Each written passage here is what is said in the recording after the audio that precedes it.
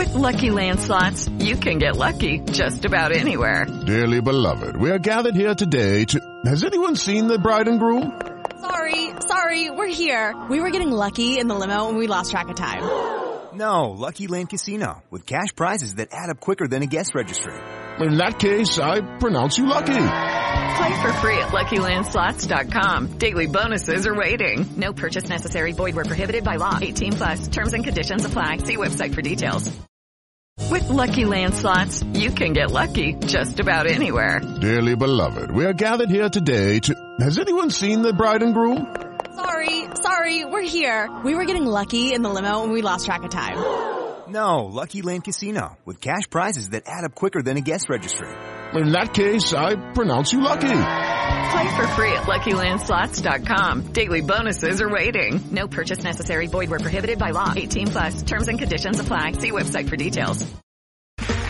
Okay, round two. Name something that's not boring. A laundry? Ooh, a book club. Computer solitaire, huh? Ah, sorry, we were looking for Chumba Casino. That's right, ChumbaCasino.com has over 100 casino-style games. Join today and play for free for your chance to redeem some serious prizes. ChumbaCasino.com. No purchase necessary. Void where prohibited by law. 18+. Terms and conditions apply. See website for details. We work really hard to put this show together and hopefully you enjoy it too. So here's the deal. Head over to 1865.football/flatback and take a look at Flatback 4's range of Forest gifts. Buy yourself something nice for Christmas and use the code 1865, that's 1865 at the checkout, and you'll get a 10% discount and we'll get a little kickback too. Can't say fairer than that. Our guest today is a man who made 126 league appearances for Forest, scoring 5 goals. He was a member of the 93-94 promotion-winning team from Division 1 and then went on to play in the team that finished third in the Premier League in 94-95. He also helped Forest reach the quarter-finals of the UEFA Cup in 95-96, and we know him best wearing the number 7 shirt for the Reds, and he was there at the City Ground from 1993 until 1997. Welcome to the 1865 Forest Ramble, David Phillips. Hi, good morning, Stephen. Hope you're okay. Yep, we're all good. Are you okay? Yeah, very good. Thank you very much. Obviously, lockdown coming at us once again. You know, we're in Tier 3, so we can't do an awful lot at this moment in time. I'm still coaching locally with an academy, so very fortunate to still be able to do that. Yeah, good stuff. So before we go into your Forest career, we'll kind of start at the beginning and kind of the earlier parts of your life in your career. So you also, on top of playing for Forest, played for Plymouth, Man City, Norwich, Lincoln and Stevenage, but you also made 62 appearances for Wales. But what a lot of people don't know is that you were actually born in Germany. So how did you end up representing Wales? The situation being is that, yes, I was born in West Germany and a Royal Air Force base called Vegberg. People don't still understand, which I find is, a little bit naive, in this day that thinking that, you're born abroad and a British station means that, you could possibly play for Germany or whatever. That was never going to be the case. If you are born on a Air Force station or an army base or anything like that, it is deemed as being British territory. So there is no issues regarding nationalities whatsoever. The only two nations that I would have been able to play for would have been England or Wales. My father was Welsh, my mother was English. And so my early life, I spent 6 months in Germany. Obviously, I can't remember that. So moved to England for a very short period of time before being brought up in Wales. I lived in Bridgend or Penybont. Lived in St Athan as well, the Royal Air Force Station there at East Camp. And I was brought up in Wales, as I said, in Bridgend, went to school in Llangewydd School. It was a school where it was mainly all Welsh. We didn't really regard the English as being favourites. Football was banned. Everything was rugby. And so my early part of life was following Bridgend Rugby Football Club. apart from obviously, football matches here, there and everywhere. But I was never really a fan of a football team until really, at 9 years of age, I moved to Holland. Again with NATO, etc. And I was attached to a club near Roda JC of Kerkrade, KBC Oranje, and I was the only British player to play for a Dutch side at that given time. So my early part of my career was, being born in Germany, being brought up in Wales, moved to Holland, and it was an exciting period of time, being in the Royal Air Force. Yeah, so how did you, after spending time in Holland, end up at Plymouth Argyle? Well, my father got stationed back down to Royal Air Force St Morgan, down in Cornwall. We lived in Padstow for a short period of time in Royal Air Force quarters before my father bought a property in St Agnes. I then went to school in Truro. The side I played for was actually back in Wadebridge. And in our side, we must have had something like 8 Cornwall County players and 3 West Cornwall players. So we had a good side. I think one year I scored something in a region of about 55 goals. And then when it came to Plymouth Argyle, I was the last apprentice to be taken. I was the 9th to be taken. And I've got to thank Mickey Hill for that. Unfortunately, he's no longer here. And it was his decisiveness to say to the manager, look, I think we should take him. But prior to that, there's already 3 of my players who I played with at county level and also at Wadebridge. They were also apprentices as well. And at Plymouth, you had quite a memorable run to the FA Cup semi-finals in 1984. I mean, what was that like for a third division club at the time to get so far and so near to the final at Wembley? Yeah, we did really, really well. I'm saying the league performances weren't particularly good, but the run, as you said, in 1984 was a great one.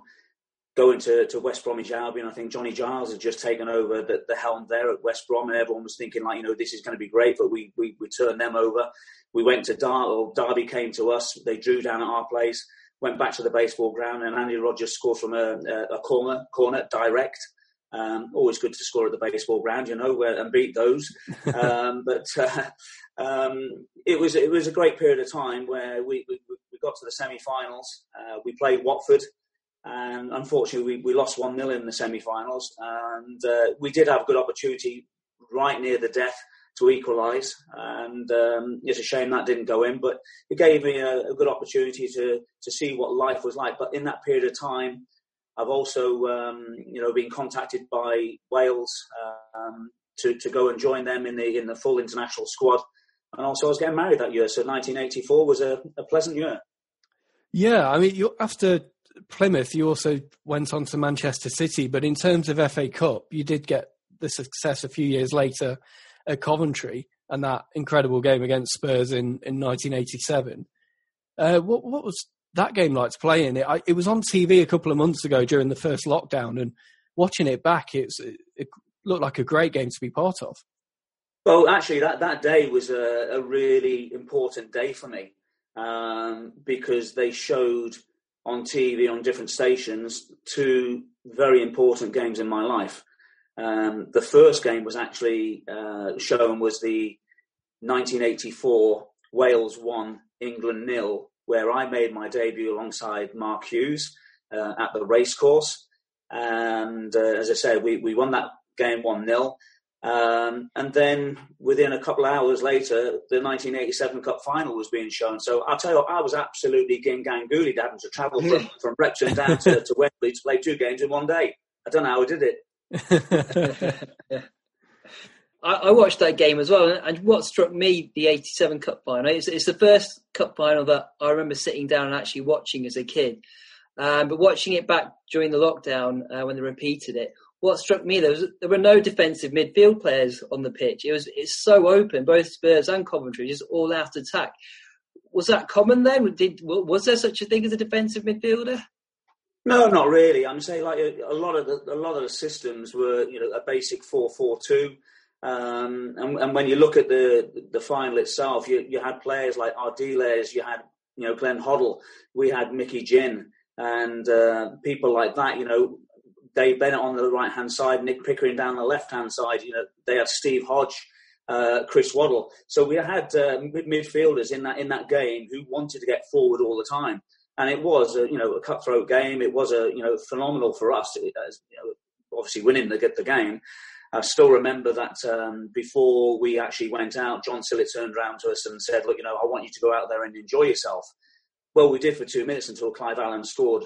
That was his 49th goal of the season as well. Phenomenal considering that. Amazing. They did play a slightly different shape because Clive did a lonesome role up front. Great for Clive to get his 49th goal. Thankfully, he didn't get his 50th. Yeah. Yeah, I mean, it's quite an open game with David Pleat, Spurs manager, but Coventry, even though they were probably on the day considered the underdogs, more than took the game to Spurs. And obviously that famous goal of Keith Houchins. Did you have a good view of that one, the diving header? Oh, yeah, I had a great view of it. I think you see in some pictures I actually have a little jump as Keith's going to go and head it. But people forget that we were never overawed by Tottenham. And during the course of the season, we'd actually beaten Tottenham as well. So, there were no airs and graces. But as you saw when you looked at that documentary, you look at the Spurs bus at the back of it, and they were all seemed a little bit cocky and, we're just going to turn up and this is going to happen and that's going to happen. Laughing and joking, blah, blah, blah. I'm saying if you look at the game itself as well, they didn't have the same shirts. Some had sponsored shirts, some had unsponsored shirts. And David Pleat even admitted that, they got it completely wrong on the day. And like you said, we took the game to them. Yes, unfortunate how the goal occurred for us to win from Gary Mabbutt, but we're not going to complain. Winning that Wembley Cup final was they all turned around, and a lot of people turn around and say it's one of the best cup finals ever. Yeah, definitely. So you mentioned there as well your debut for Wales in 1984. I suppose playing England, it's a special occasion anyway, but first game for Wales and you beat England. That must have been quite an experience. It was, having represented Wales at under 18 and under 21 level, and being called up by Mike England to come and join the main squad. I wasn't, looking to be playing or making my debut. And we used to stay at the Bryn Howell Hotel in Llangollen, and Mike just collared me and he said, "Look, you're going to make your debut." And, making his debut against England, arch enemies as such, was just a dream come true. And when I look at the players that we had, people like the Ian Rushes, Neville Southall, Kevin Ratcliffe, Mickey Thomas, Robbie James, we had some really good players back in that day. I always turned around and said, look, I was very fortunate to make my debut with a legend who was Mark Hughes. And I also retired with a legend, which was Ian Rush. And we lost the game in Terni to Italy 3-0. And after that, Rushy and I both retired. So, I came into the game with a legend and I left with a legend in respect to the Welsh career. I was going to say, it was just such a shame with all those players. You never managed to get to a tournament. Have you ever been able to forgive Paul Bowden for that penalty miss? Absolutely not.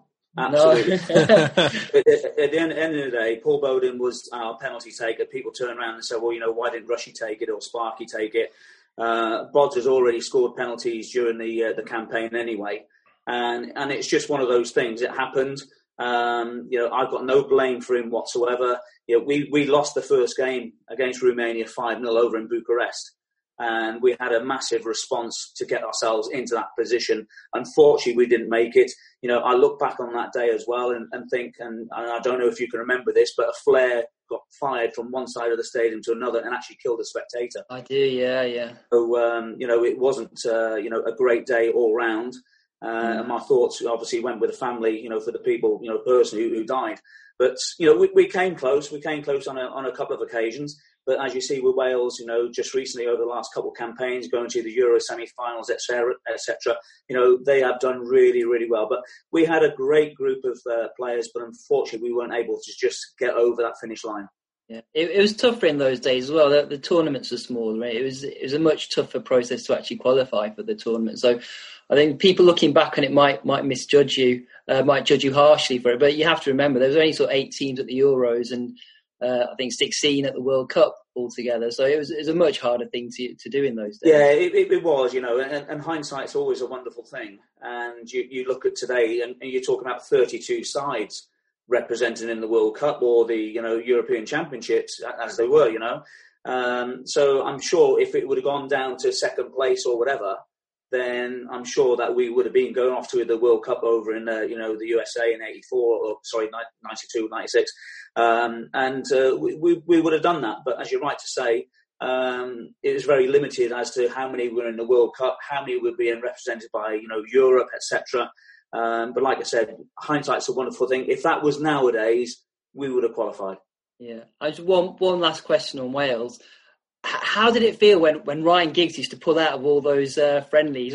Did the boys rib him after when he did come back for the games, or did he sort of talk behind his back, say, "Oh, Giggsy, why don't you come?" Or did you phone him up and say, "Come on, Giggsy, we need you. Why don't you come?" What was the situation like there?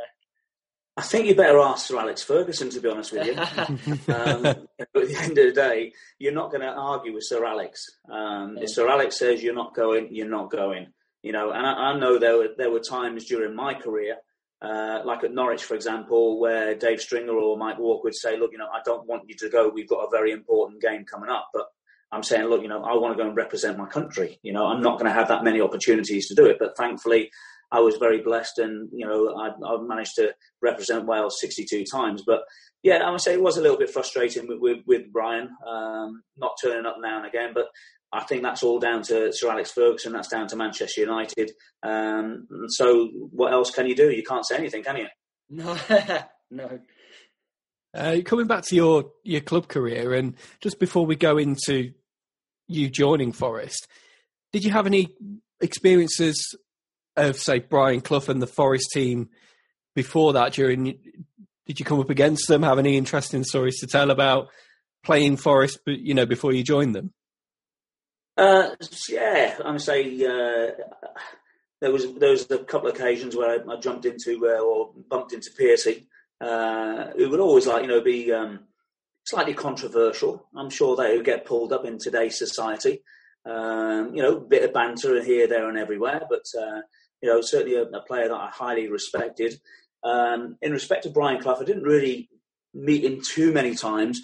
The first time I ever met him was when Nottingham Forest came down to Plymouth Argyle to play them in a friendly, and the European Cup came down at the same time. And he gave it to the apprentices to hold it, to have a look at it, to kiss it, and whatever. So that was the first time I ever met Brian Clough.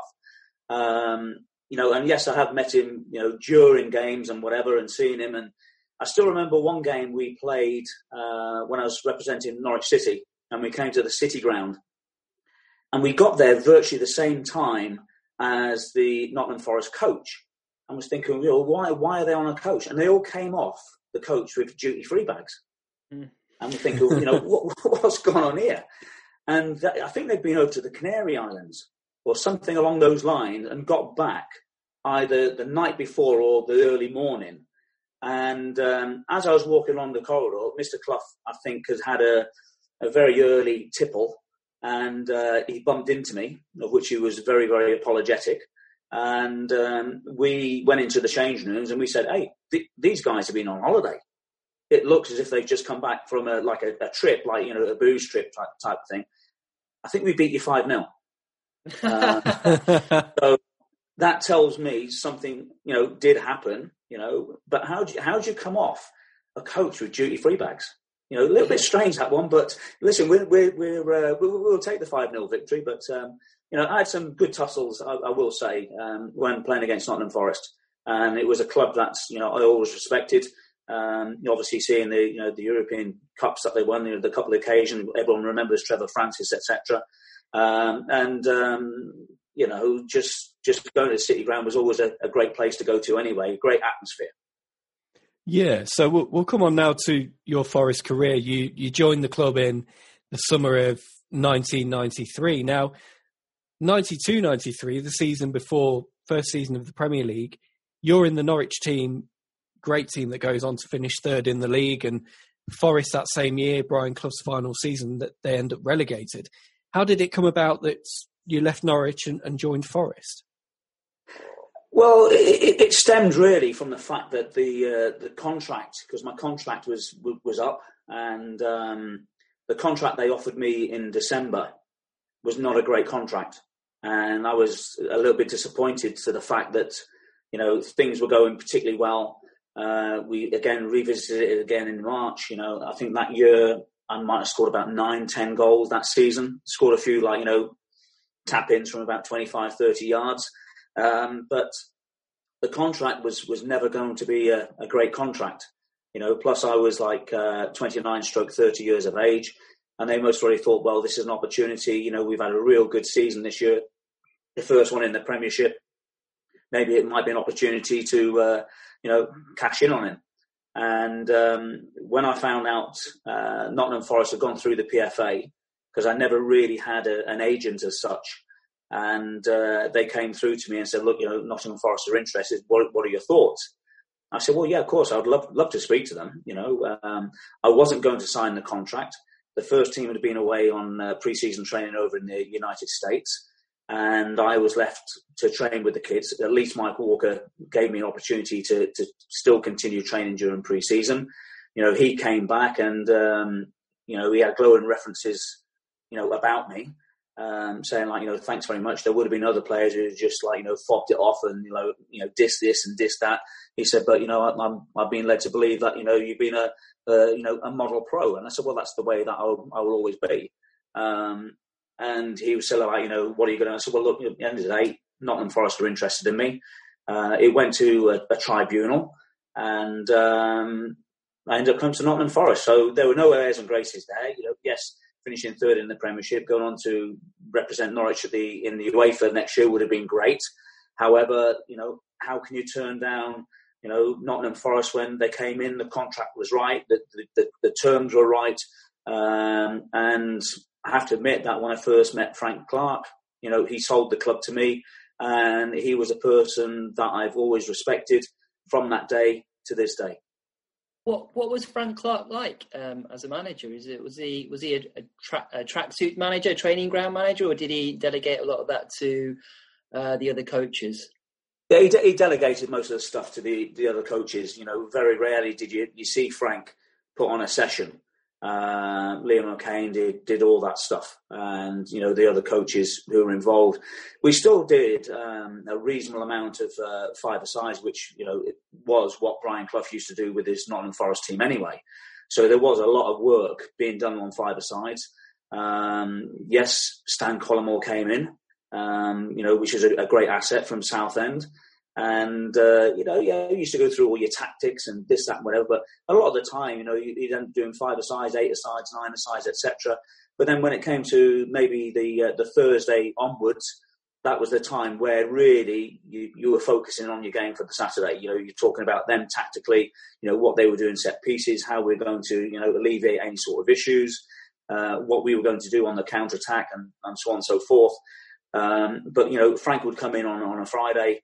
Frank was a great motivator. He left, as I said, all the coaching to the coaching staff. And he used to come in and just go and deliver what we needed to hear. And what we needed to hear was that the fact that, he thought that we were great players. We were a great squad. He used to make us feel, really welcome. And it was just one of those that we were a tight-knit bunch. Sure. I think you joined Forest, if memory serves me, after the season already started, and Forest had quite a poor start to that season.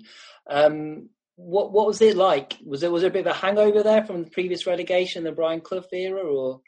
I think it was. When I first came to the club, Frank turned around to me and he said, "Look, just bide your time." I wasn't involved in the first 3 or 4 games.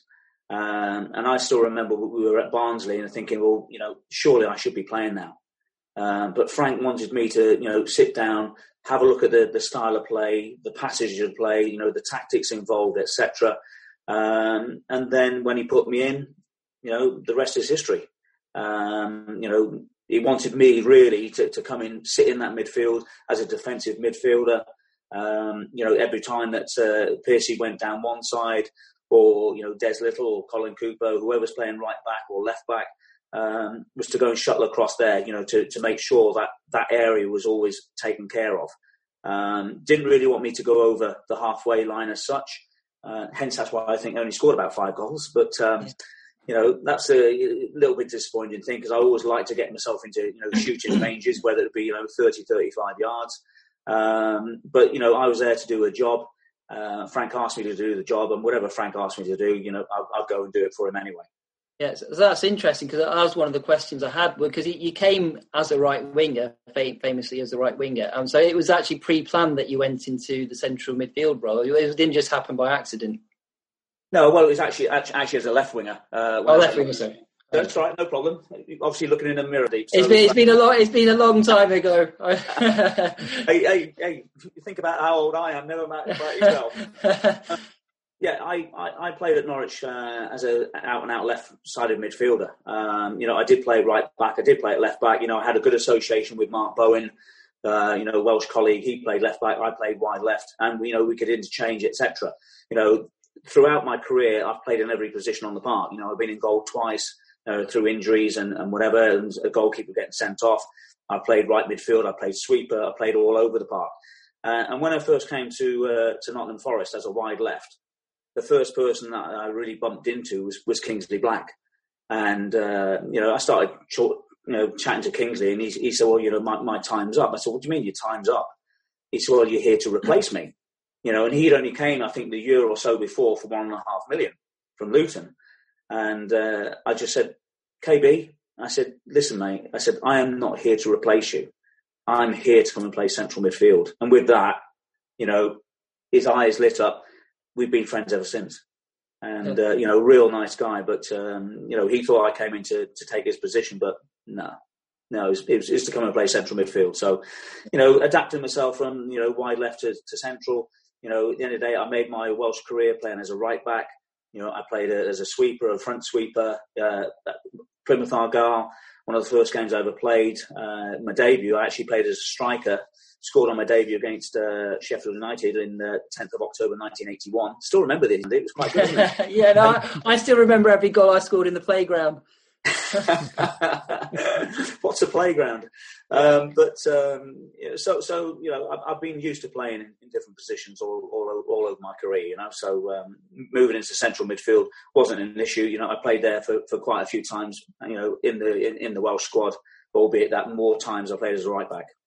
You had a reputation before you joined Forest as somebody who could hit a screamer from long range, and you also did stick a few in the top corner during your time at Forest from distance.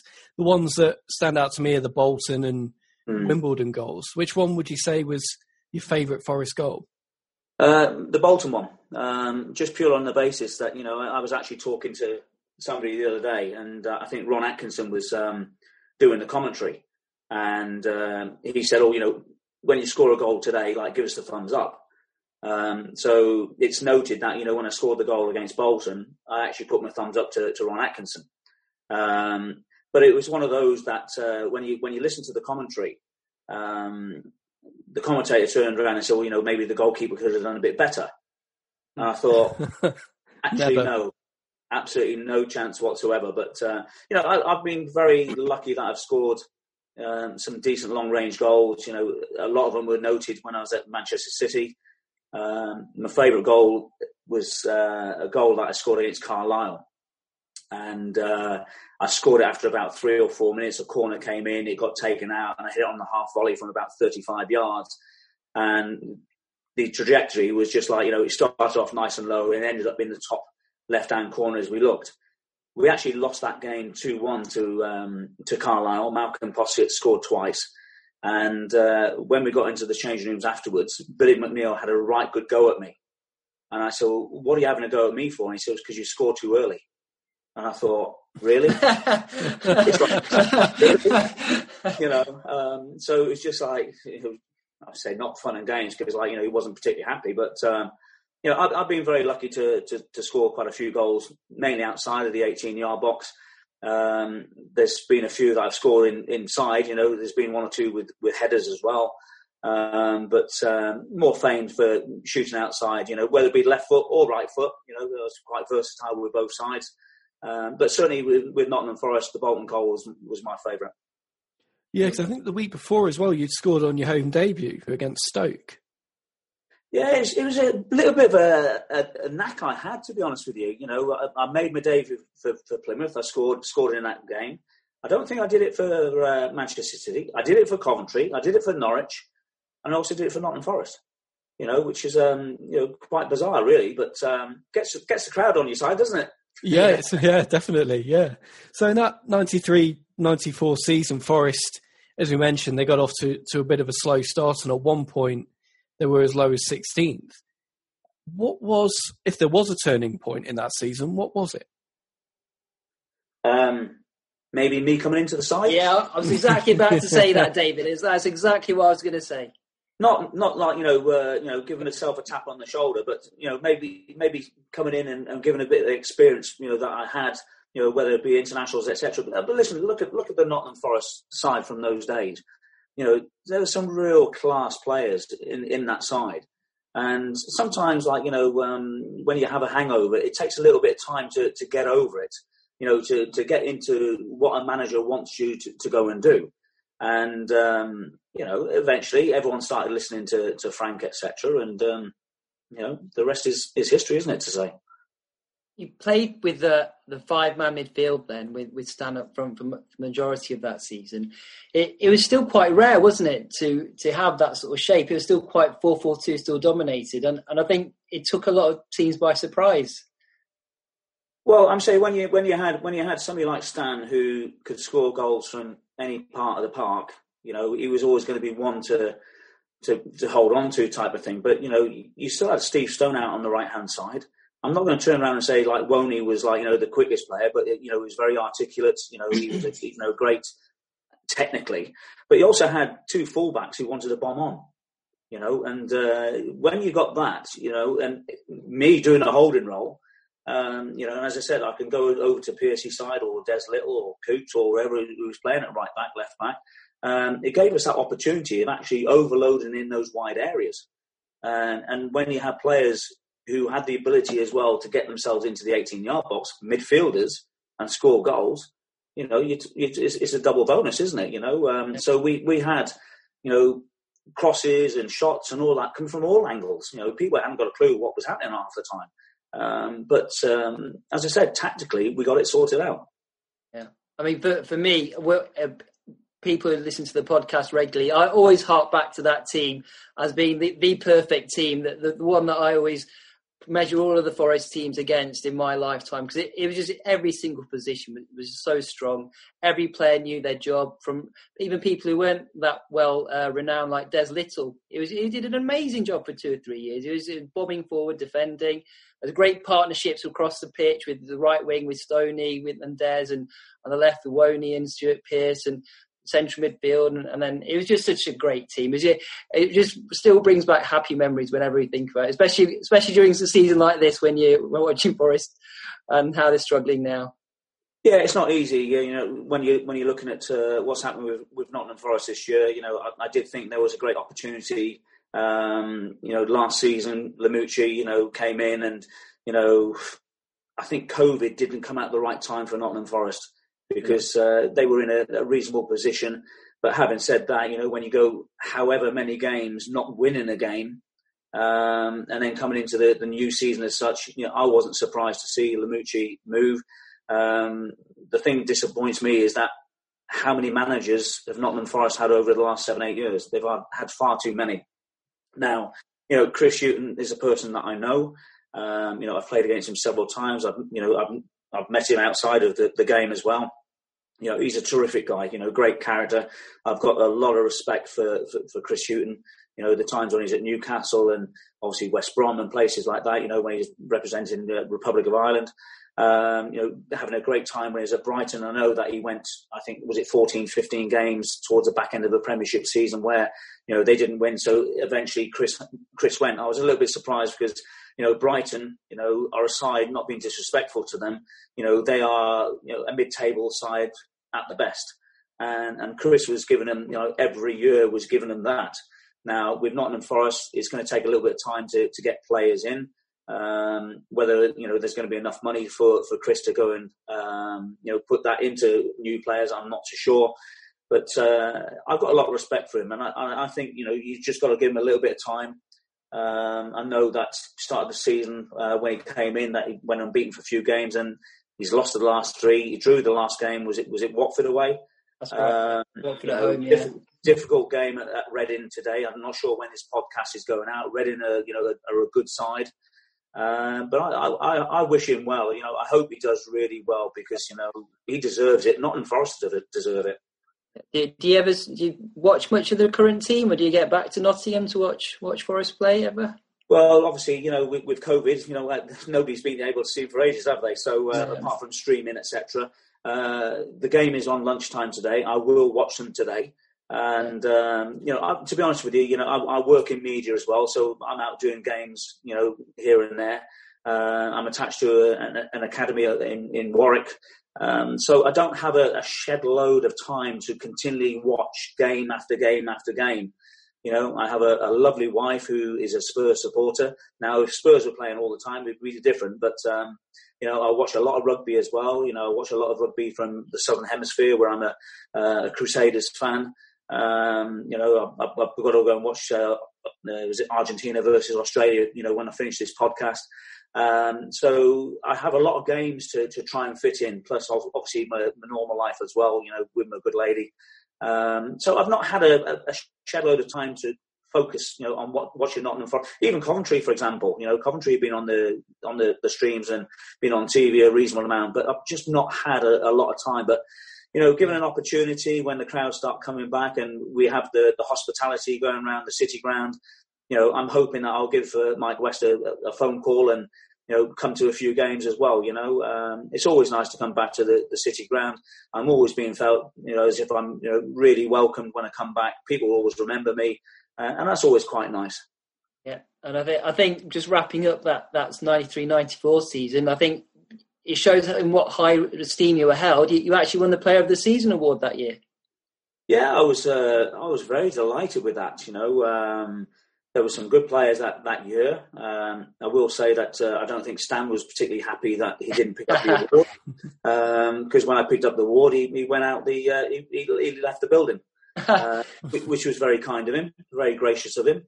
But to be honoured with the Player of the Year award, 93-94 in a season where things ticked, we got promoted, and it was like it was great, and I'm blessed, that everyone thought highly of me to allow me to have that award. Yeah, and in 94-95 and promotion to the Premier League, what were the expectations for the team and amongst the players going into that season? Did you expect to do as well as you did? It's always a difficult one, isn't it? When you get promoted and how things are going to materialise and so on and so forth. You don't know, but it's like you're saying, when you have a hangover, it's how you get over the hangover. When you have a momentum, that momentum can carry into the next season, provided nothing has really changed too much. Yes, we brought in a couple of players. I think Brian Roy came in? Yeah. What a quality player Brian Roy was, and he came in and, I have to say that, talking about left foot, Piercy had a wonderful left foot, but Brian, he could do things with that football, great player. But there's always going to be expectations. It doesn't matter what club you're at. When you start the season and you've had I'm saying sometimes you can have a pre-season where things go so well. You think you go into the season and think, hey, we're just going to continue. And then all of a sudden you have an absolute dirge of a start and that you can have a poor pre-season. And then all of a sudden it can kick off. But expectations are always going to be there, irrespective of what club you're involved in, to do particularly well. But when things don't happen quickly, people get on your backs, etc. But when things go right, it's a great time. So great. And that team played some brilliant football at times. There's a couple of games from that season that, for me, stand out as some of my favourite Forest games of all time. There's one early on. I think it might even be the first home game, playing Manchester United at the City Ground live on Sky. And that was a game where Forest fell behind, but then Stan scored a great solo goal and Forest drew that game 1-1. But there were also a couple more memorable games, winning at Spurs 4-1 and then going to Sheffield Wednesday later in the season and putting in probably one of the best performances. Was that a 7? Was that a 7? That was, 7-1, yeah. I think you remember that, 7, wasn't it? Yeah, I think so, yeah. What was that? When it comes to Snow White, you always remember the 7 Dwarfs, don't you? So. What was the game? Was that? Would you say that was your favourite Forest game that you played in? Well, it's great when you when you put 7 past somebody. Having said that, I played where Blackburn put 7 past us. When I was at Norwich, that was a time where it was the SAS who was there, Shearer and Sutton, and I think they had 7 attempts. They scored 7 goals, and we were like looking around at each other, thinking, actually, we didn't play that bad. And it was like, if Brian Gunn was in goal, and it was like, I don't think he could have touched any of them. But going back to us, going to Sheffield Wednesday and putting 7 past them, was great. You mentioned the Man United game, you mentioned the Spurs game, but Hillsborough always had a great little place for me. Not many times I ever go to Hillsborough and lose a game there. One of the more important ones is the semi-final of the FA Cup in 86-87 season. We went there and played Leeds. We went behind and we came back to win that game. But Hillsborough was always a place where I loved going to play. Not the greatest of places, because you had a slope on it. But when you were going downhill, it was great. When you're going uphill, it was a little bit of a more track. But I think, again, I'm trying to recollect the goals. I think we scored some great goals in that game as well. Yeah, I think Lars Bohinen, scored an amazing goal. And I think Stuart Pearce scored with the free kick. Yeah. I can't remember. Was it a penalty kick? Yeah, and then it was just every goal that season seemed to be a worldy goal. I remember the goals at Spurs as well. Even the win at Old Trafford, Stan whacking it in. They all seemed to be amazing goals. The sun always shined, and the goals were all amazing in those days. Yeah, it was. And there's a player that you just brought to me. Lars Bohinen. Norwegian international, what a great player he was. But, I was telling somebody the other day about Lars that when we were playing at the City Ground one day and, the weather was slightly adverse, snow was coming down and the referee decided before the game that he wanted to play with an orange football. And, the game kicked off, there was snow on the ground, there were still bits of green and we're playing with an orange football. So where I'm going to come to now. Is that the ball went to Lars Bohinen and he completely missed it. And we were all looking and thinking, what the hell's going on there? And Frank had to substitute him. And not a lot of people know this, but he was colourblind. Yeah. Oh. So we didn't know that. Frank didn't know that. And apparently when he was in his younger days, he applied for the Norwegian Air Force, but failed because he was colourblind. Oh. So that was a strange one. But good fact for a pub quiz. It is, yeah. But again, you're talking about a player. What a player Lars Bohinen was! Amazing. I remember he scored. I think it was against Norwich, wasn't he? Direct from the corner that season as well. Well, listen, I saw things Lars did, and I was thinking, well, how on earth you done? I can't remember what game it was, but it was at the City Ground where he's actually got himself towards the byline, and he's flicked the ball from behind him over the defender. Yeah. I don't think we scored from it, but it would have been an unbelievable goal. But, the dexterity that he showed, was phenomenal. And I was thinking, bloody hell, how'd you do that? I couldn't do that.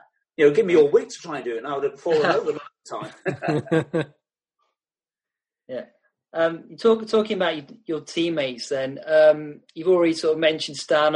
There's always been rumours of tension in with Stan, but I always get the impression that there was a great atmosphere in that team within the dressing room. And I put to you Exhibit A, David. Oh. The team photograph from 94-95. And there's something have I got my hand on Colin Cooper's leg? Yeah, what was going on there? How did that come about? Oh, we're just close friends, mate. We're just close friends. we always used to do silly little things like that. I think, it's just one of those things like, I had Woney one side, Coops the other side, great characters. And, you just have a little mess around, don't you? But I don't think we got into too much trouble from that. I was looking at it, and then half the players have got their eyes shut on there as well. I was thinking that wouldn't happen today in the Premier League. They'd get more photoshopped, and it'd be all very glossy. But I think I've got to blame the cameraman for that, because I think he was actually standing where the sun was shining. Oh, okay. So it's slightly amateurish, wasn't it? Go on, open your eyes, we'll take the picture. Why don't you do it the other way round? So it was all about him and not us. And in that season, obviously, Forest go on to finish third, and I don't think a Premier League, a promoted team anyway, has come close to achieving that since. What was it that just made that team tick and made them so good that, for the large part, they were in with a shout at the title? Yeah, well, like you say, you look at the side. You just have to look at the side that we had. You have to look at the squad that we had. When you look at the squad, it wasn't a massive squad. I think I was talking to somebody the other day, and he was saying that during the course of 93, 94, and then when we got to the the quarterfinals against Bayern, there were still 8 players in that side that we played against Bayern who started the season the year or so before. So that told us, we had a good core in that squad, and bringing in people like Brian Roy, Lars Bohinen. Obviously, Stan was firing on all cylinders, when Stan wanted to do it. And then when you had, like I say, the other players who came in, and we always had a good back unit, with Piercy, Chettle, Coops, Des Little when he was there as well, So we were at a strong side, Mark Crossley in goal. We had good players. There's no doubt about it. We had good players. We had a good squad. We had a good management side. We enjoyed ourselves. We were well looked after, and that all gels. I go back to the time when we won the cup final in '87. It was exactly the same there. We had players who knew each other's role. We knew what to do, when to do it, why to do it, how to do it. And then when we went out, I'm talking about in the evening as well. We went out as groups, and we did that at Nottingham Forest. I think the Black Orchid took a little bit of a hammering when we used to come in, but we used to have a great time. Go out in our little groups, etc. As I said, I got very friendly with Kingsley Black. We ended up sharing an apartment in the end in West Bridgeford, and so it was that togetherness. We had a great togetherness, and socially as well. We did go out. And they were great times. I've read a story about a load of you going over to a Madness gig in Birmingham. But Stuart Pearce organised that, didn't he? I haven't got the dress still. Sorry, you, Colin Cooper, and was it Ian Wone? Oh yeah. I was at the end of the day, Piercy said we're going to go over to Birmingham. We'll, I know Suggs, and we'll go and stop in, see him afterwards, etc. So we thought, well, it would be a good idea. We've seen some of the Madness, videos and all that, and we thought it might be a good idea to put dresses on. And so, as you say, we put some dresses on. But then all of a sudden, we went to the concert, and as we came out of the concert, unfortunately, Piercy, Suggs, they didn't come backstage, and we weren't able to go backstage with them. And we were sweating because we were dancing and pogoing and doing all these bits and pieces. And then as we came out of the arena, it was snowing. Jesus Christ, that was possibly the coldest I've ever been. Never worn a dress. But no, we got onto the coach, and I think we took our dresses off and we tried to put them on the heaters, because I think we're off to the Black Orchid after that. So in 95-96, obviously Forest qualified for the UEFA Cup. What was that cup run like for you playing in it? I suppose being back in Europe and also getting the chance that you didn't get with Norwich a couple of years earlier. Well, it didn't overly develop for me to start off with, because I missed 1 or 2 games, and I blame the sports scientist Pete Edwards for that, because we were at the City Ground one day and it was a coldish day, and he's gone, right, you've got a lap, and then we're starting. And we're thinking, well, hold on a second, we need a proper warm-up, etc. He said, no, sometimes fast twitch fibres and this, that, whatever, you don't need to do this, you don't need to do that. And he got us sprinting in front of the main stand and ended up doing my hamstring. of which, I wasn't best pleased. I know Frank definitely wasn't best pleased. So part of the, European run, I wasn't involved in it, although, Frank took me, away as such. And I still remember, it was nip and tuck whether or not I was going to play. And he said, well, put yourself on the sidelines. If we need to use you, we'll use you. When coming to the quarterfinals of, playing Bayern Munich, as I said to you before, I lived in Holland. I never really supported a football side as such, apart from Roda JC of Kerkrade. And the other side that I always followed was Bayern Munich. So to go down to the Olympic Stadium and play somewhere that I wanted to go, never mind playing, but also to go and visit, for me was a dream come true. And I think we held our own really, really well. We lost that game 2-1, unfortunately.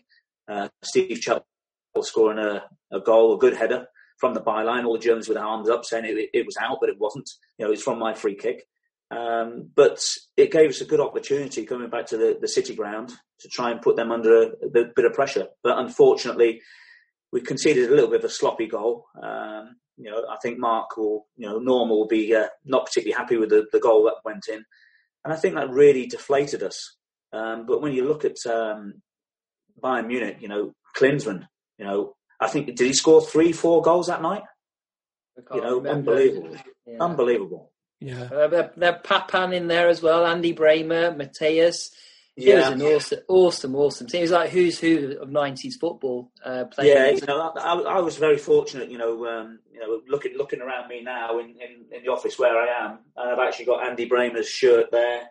I've got Jurgen Klinsmann's shirt, not from that game, but from German internationals. But like you said, they were a host of household names, and for us to do really well over in the Olympic Stadium. But unfortunately, you talk about German efficiency. Yeah. They were so efficient. They were superb. The one thing that we always turn around and say, well, that irrespective that we were, was it 5 down, Steve Stone went and scored a goal, and the crowd went mad. Yeah, that was great. But it also showed that we never gave in. No, I think the scoreline was harsh on us as well that night, because we had our chances and they were just amazing at finishing them. And the crowd, you mentioned the crowd, people saying the atmosphere is electric. It was actually electric. You could sort of feel the sparks in the air that night. It is such a memorable night, even though we lost. It's still one that lives in the memory, and it's still a happy one for us. Yeah, it is. At the end of the day, hindsight's always a wonderful thing, and you don't like to get beat. But we got beaten by a side who were so good. Great players, great manager. And if you take your chances, that's what happens. And they were always good at doing that. Yeah, and in the league, you finished 9th that season, and then following year, we got off to a bit of a rocky start, and Frank Clark eventually ended up leaving the club after that. What did something change during the summer, or the early stages of that campaign? Did something go wrong, or could you put your finger on it? I don't know. What I can actually put the finger on it. At the end of the day, I left. I think it was in the February after this. I think it was Dave Bassett who came in. I didn't particularly get on with Dave Bassett. I love Frank. No airs and graces. I'm not quite sure exactly what went on, but personally for myself, I had some off-field issues, which didn't particularly help things, on a personal note, and things didn't materialise. I never got on with Dave Bassett. He left me out on a few occasions, but that was not because of Nottingham Forest, but that was from things that happened prior to that. I ended up leaving and going off to Huddersfield. Help them stay up from relegation. So that was for me personally, to get that to happen, to save them from relegation was a plus for that. But I'm not quite sure how to put it on the finger, whether, the signings that came in didn't do particularly well. You look at people, was Salenzi in that year, or was he in the year before? I can't remember. I think he was still knocking around in the squad, wasn't he? He was, but a couple of the signings that were made were not great signings, to be honest with you. And sometimes when you get so close and get so far, it can have that adverse effect on people. But putting a finger on it, I'm not quite sure exactly what happened. Was it an amicable departure from Forest then, would you say, or did you leave in a bit of a cloud? Are you saying to be honest with you, I didn't want to be with Dave Bassett. I didn't particularly like him. Leaving Nottingham Forest was not going to be overly great. Things, as I said, like for me personally, were not particularly great off the field, and has a slight impact on the field as well. And if things aren't going particularly well, and I knew that Bassett didn't want me there as well. So it was a choice that, as long as I got paid up with my wages, etc., I was going to move.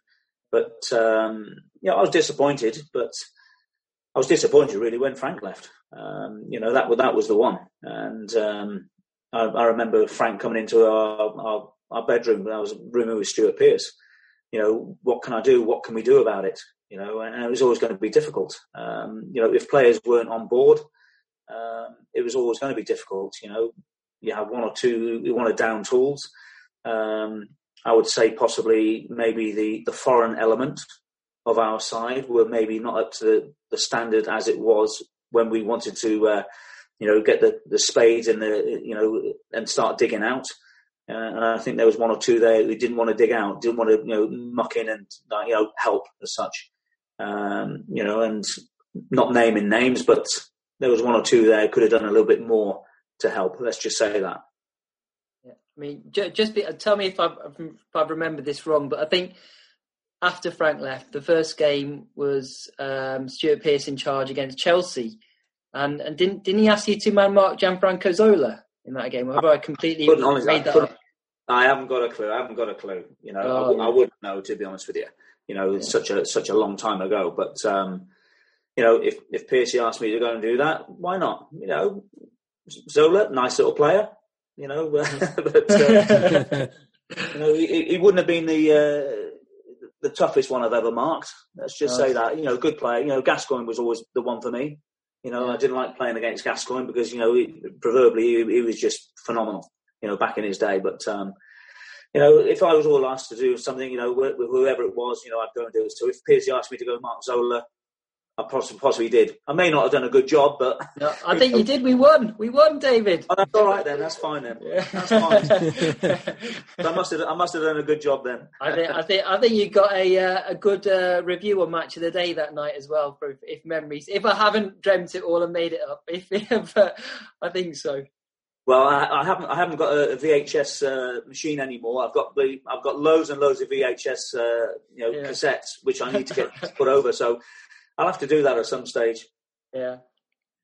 And looking back on your Forest career, David, what would you say is your favourite memory? Being a Player of the Year, really. From players who were there.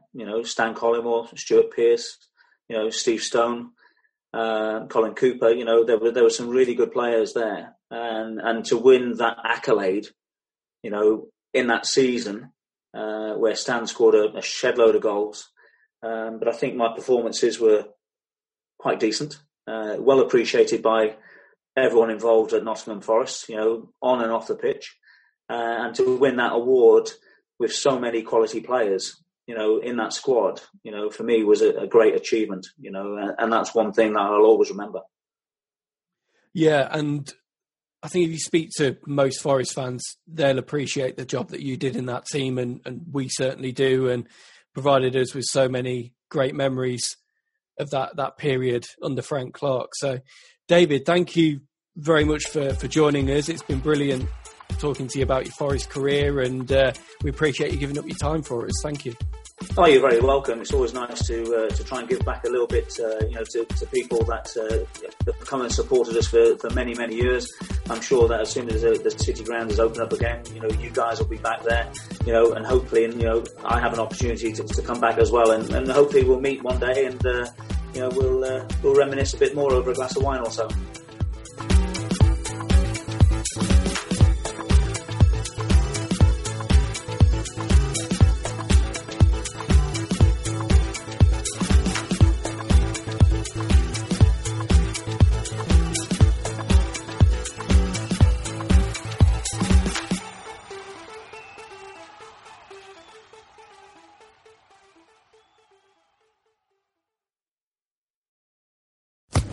Sports Social Podcast Network. Hello, it is Ryan, and we could all use an extra bright spot in our day, couldn't we? Just to make up for things like sitting in traffic, doing the dishes, counting your steps, you know, all the mundane stuff. That is why I'm such a big fan of Chumba Casino. Chumba Casino has all your favorite social casino-style games that you can play for free anytime, anywhere with daily bonuses. That should brighten your day a little. Actually, a lot. So sign up now at ChumbaCasino.com. That's ChumbaCasino.com. No purchase necessary. VGW Group. Void where prohibited by law. See terms and conditions. 18+.